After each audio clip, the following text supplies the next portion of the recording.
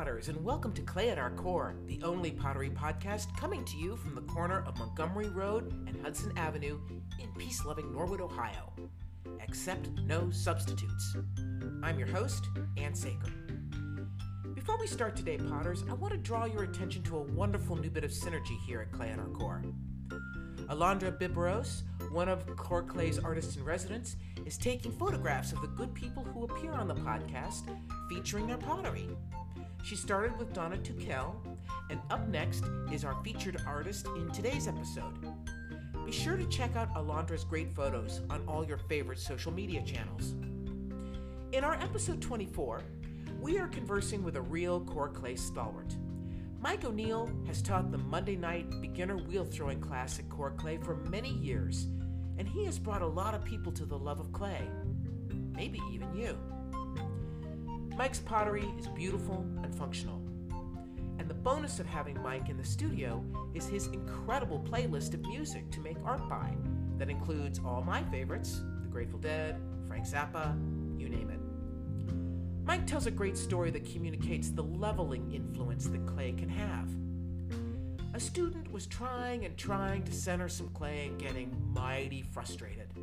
My goodness, we all know that feeling, right? The student turned to Mike and said, "But I have a PhD." And Mike said, "So do I." The point being, of course, clay doesn't care if you have a college degree. And when you're working with clay, you needn't care either. It's just you and your vessel. Please enjoy this wonderful conversation with Mike O'Neill. So, Mike, as you know, I kind of like to find out a little bit about other people in the studio here. I wonder if you could tell me a little bit about you. Are you a Cincinnati person by birth? No, not at all. My dad was in the Air Force. Okay. I was born in England. Wow. Came back here when I was a baby, so lived all over the U.S., and then in Germany for a couple years, and came back to the U.S., to Ohio, to Dayton. My dad was stationed at Wright Pat, and then I went to Wright State. I was in the Army, was in Italy for a while. Wow. Then back here, and then finished my school and left Ohio, went to West Virginia, went to California, sailed around the world. Holy cow. With semester at sea, and then back to Ohio. So it's been a long journey. A long, strange trip, as we like to say. And did you have a particular professional discipline that you were practicing at that time? I work in higher education. I'm an Okay. academic advisor. Okay. I worked in residence life for a number of years, and that's how I ended up doing semester at sea, which was through residence life. Semester at sea was run out of the University of Virginia. It was literally going around the world in a ship with 700 college students. Wow. Yes. Wow. And wow. Okay. I want to get back to that because I think that's a Okay. really fascinating opportunity for people. Yep. So your discipline is in academic counseling, advising. Right. Is that something you can study or prepare yourself for? Yes. You hold a doctorate in that, am I I do. correct? I have a PhD from Ohio University. Yes. There you go. So I've been in higher ed for a long time, for about 25 years. Okay. Like I said, I started in residence life, and then I went to student affairs, then academic advising. So I worked at Wright State in academic advising, in the College of Math and Science advising undergrads, and now I work at the University of Cincinnati in College of Nursing, advising graduate nursing students. So students working on a master's or a D&P or a PhD. Okay. Wow. Yep. And did you have to develop any nursing specialty in your advising in doing that kind of work? I have no nursing background, okay, so all it right. was quite a learning curve, learning a lot about nursing and the careers.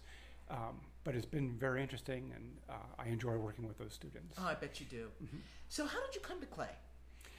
It was very fortuitous, I guess, is the right word. I Absolutely. just happened to live in Cincinnati in Hyde Park at the time, and I was just a couple blocks from Annie's Mud Pie in Hyde Park. So it was just looking for something to do. So I took a class, and this was probably 97, 98. Oh, wow. Okay. So it's been a while. Right. And I just happened, I was pretty good at it. I really enjoyed it. I picked it up right away. So that's how I got into it. So I was there for a couple years. And then... Were you teaching at that point? no, I was just learning and just a member at that time. Right.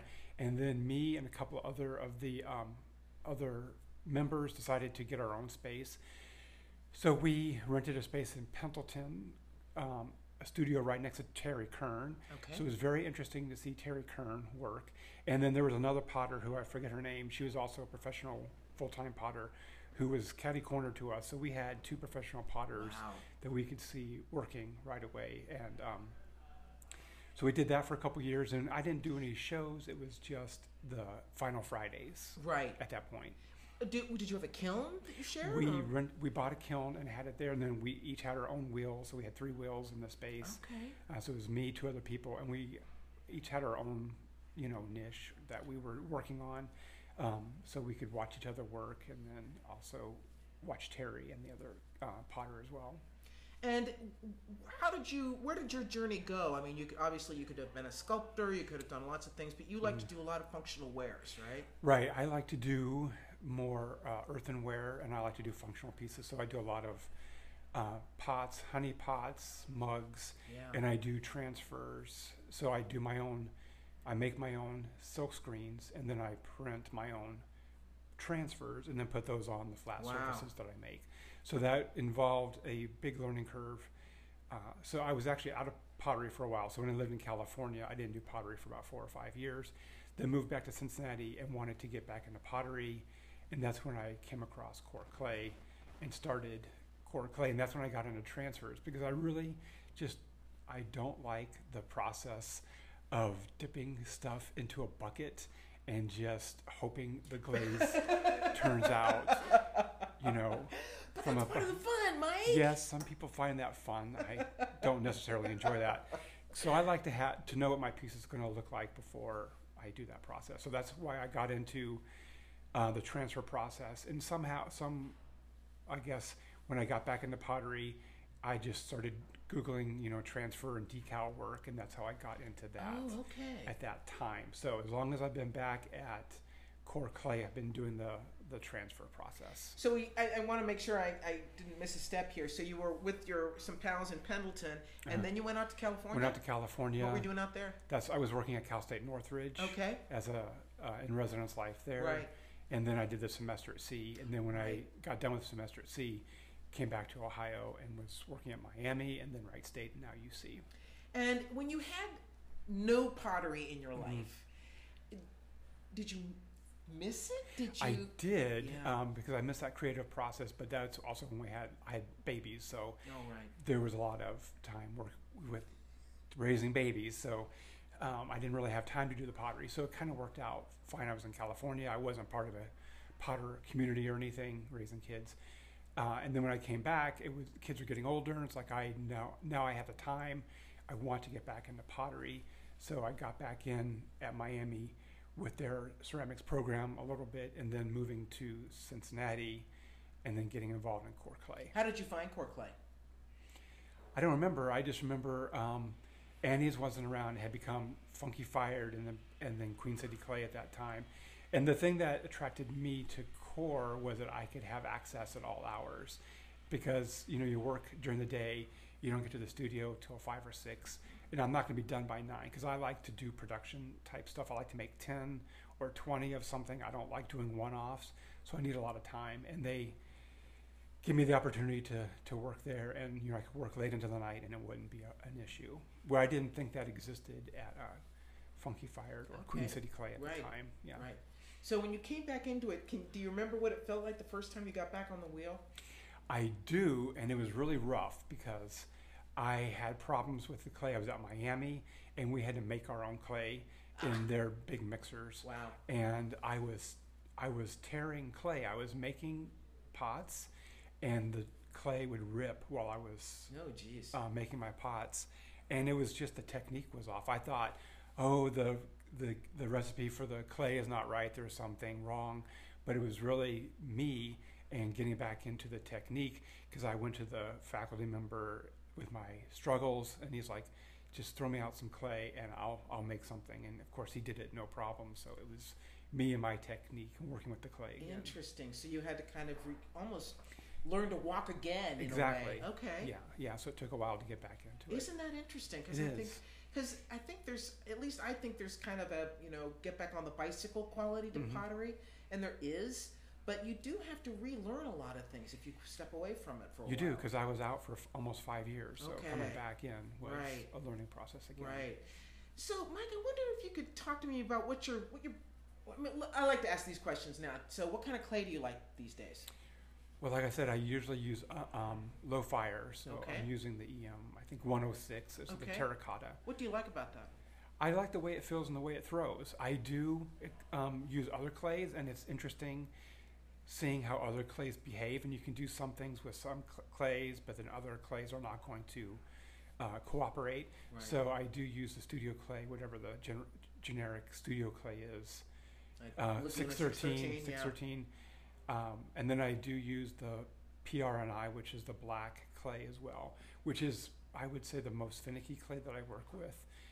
Finicky. Yeah, because that I can't do, at least at this point, with the amount of water I use, more wide bowl pieces, because it'll tend to sag and just collapse when it's drying. Oh, interesting. Because I'm using too much water. I have to get the Uh-huh. water ratio right to the Right. technique that I'm using. So when I use that, I like working that clay, but I just don't make those kind of pieces. I do taller, straight pieces. Right. I get that. Mhm. So do you have a transfer that you like in particular now? Are you? I've come up with the B. The B is nice. I like the B, and I've tried to create my own images using Adobe Illustrator, and I just don't like those images enough. The lines are too clean, or something is off. I like the B that I have because it's not very clean. It looks rustic, I guess you could say. Vintagey. Yeah. So more organic, I guess. Mhm.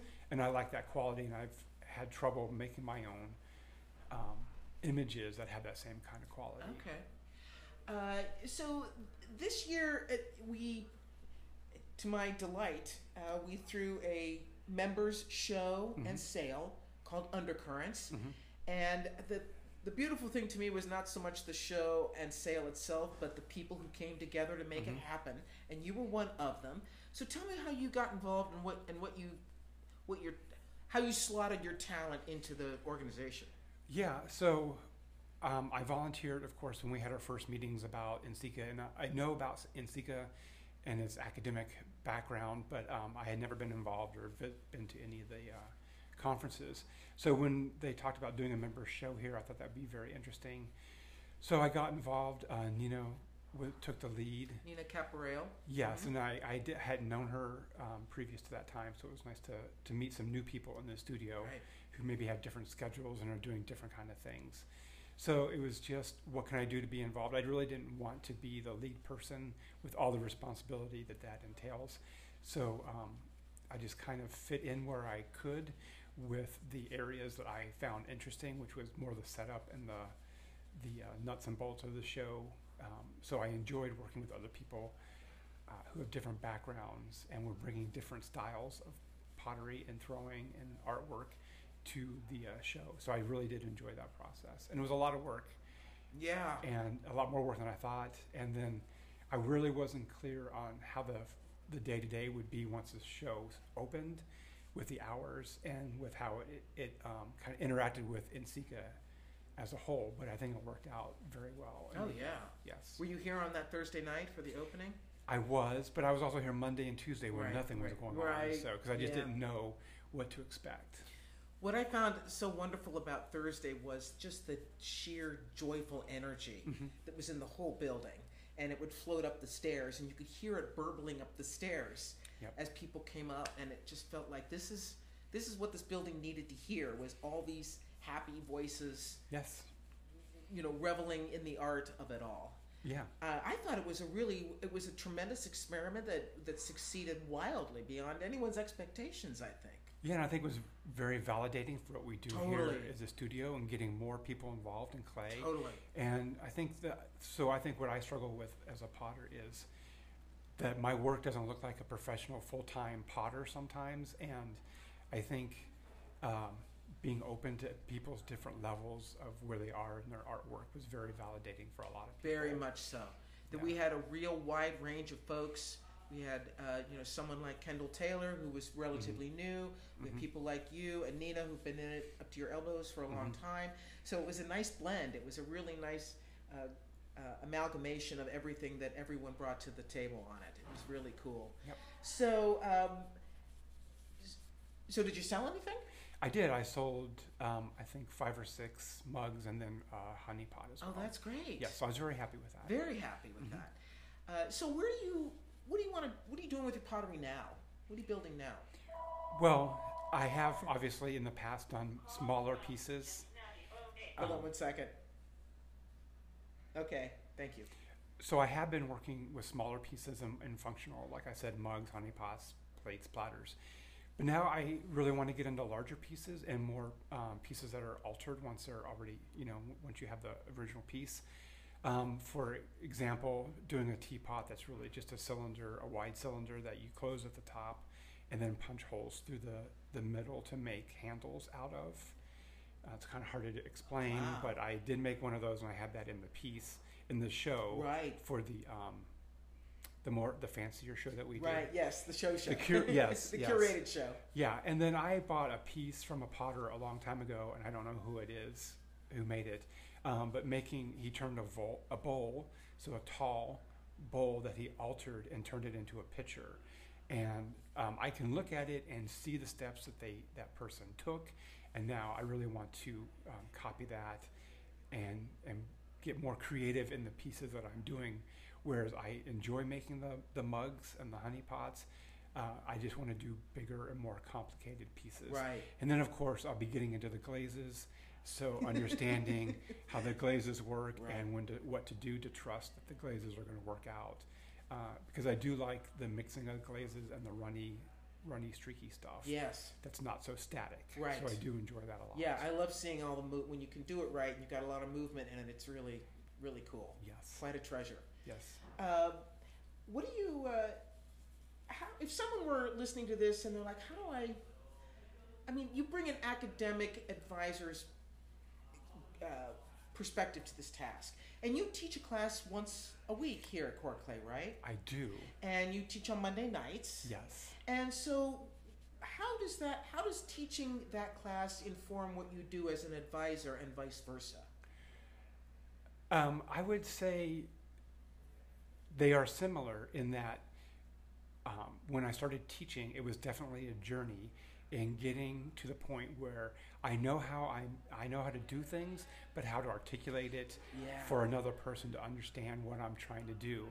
So the moments that I enjoy in teaching is when I have a student who struggles, and then when I work with them and I just find a different way of saying something or demonstrating something that it makes sense for them because they have that light bulb moment. Right.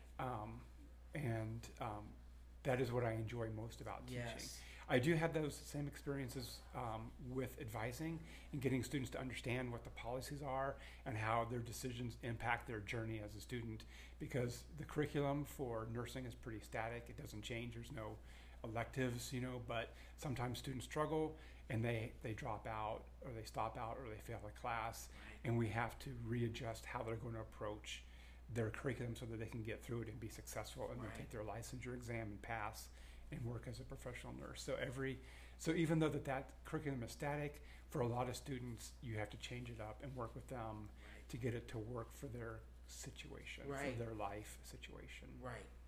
Okay. So that's an interesting meshing together of those tasks. Yeah. So you, without a doubt, have the best playlist in the studio. So what are you listening to now?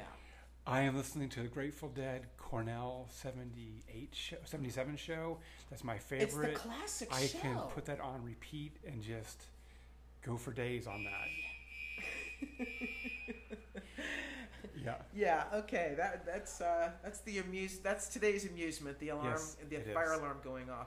What do you like about? What does that music help you do at the wheel or whatever task you're doing in the studio? Well, it really helps me just get into a zone where one of the things I do like about pottery is that you can do pottery and not think about other things that are going on in your life, and it's very zen in that you just need to focus on the now, just what you can do right now, and not think about all those other steps down the line. So that music really works with me, and it's just a perfect combination of focusing on the moment and what you can do right now. I have often wondered if Jerry Garcia, like Seth Rogen, had gotten into ceramics, Yes. I kind of feel like, given his painting abilities, he would have been a killer potter. He could have been, yes. Very creative, obviously. Incredible. Yes. He would. I could see him making like giant things that Yes.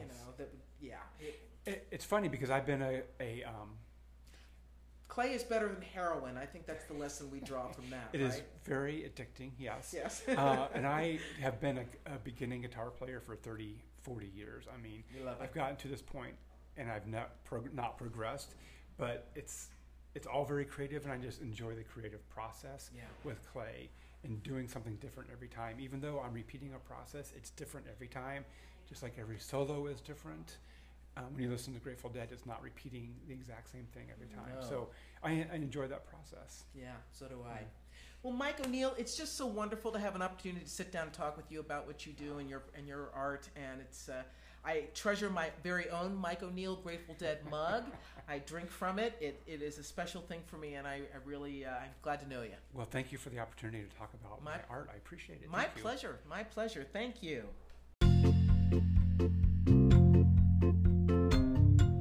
I always learn so much when I talk to all our wonderful artists here at Core Clay. If you haven't taken a class in a while and you'd like to refresh yourself, take Mike's wheel throwing class. As you can hear, he gives a lot to this art. Now, some studio notes. The Spring Pottery Fair, which we discussed in episode 23 with Tracy Iliff of the Clay Alliance, is on Saturday, May 6th from 10 to 4 in East Walnut Hills. Even if you're not selling that day, be sure to stop by and support your brother and sister artists.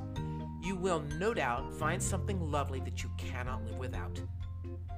If nothing else, stop by our after party here at Core Clay for pizza and beer. Come and watch the Kentucky Derby with us and show us the cool stuff you found at Spring Fair. And remember that the first Friday kiln opening for May lands, yes, the day before Spring Fair, May the 5th. At the word of the cult pastor, we're going to burn a Cone 5 reduction in the Big Bailey gas kiln. And you can join in the fun by getting your glazed wares weighed and on the shelves by Tuesday, May 2nd. We have a bunch of great artist interviews coming up here at Clay at our Core Potters, so set up an alert at wherever you get your podcasts and you can stay current. This is Ann Saker, always living in the hope that the kiln gods are smiling upon you. Talk to you next time.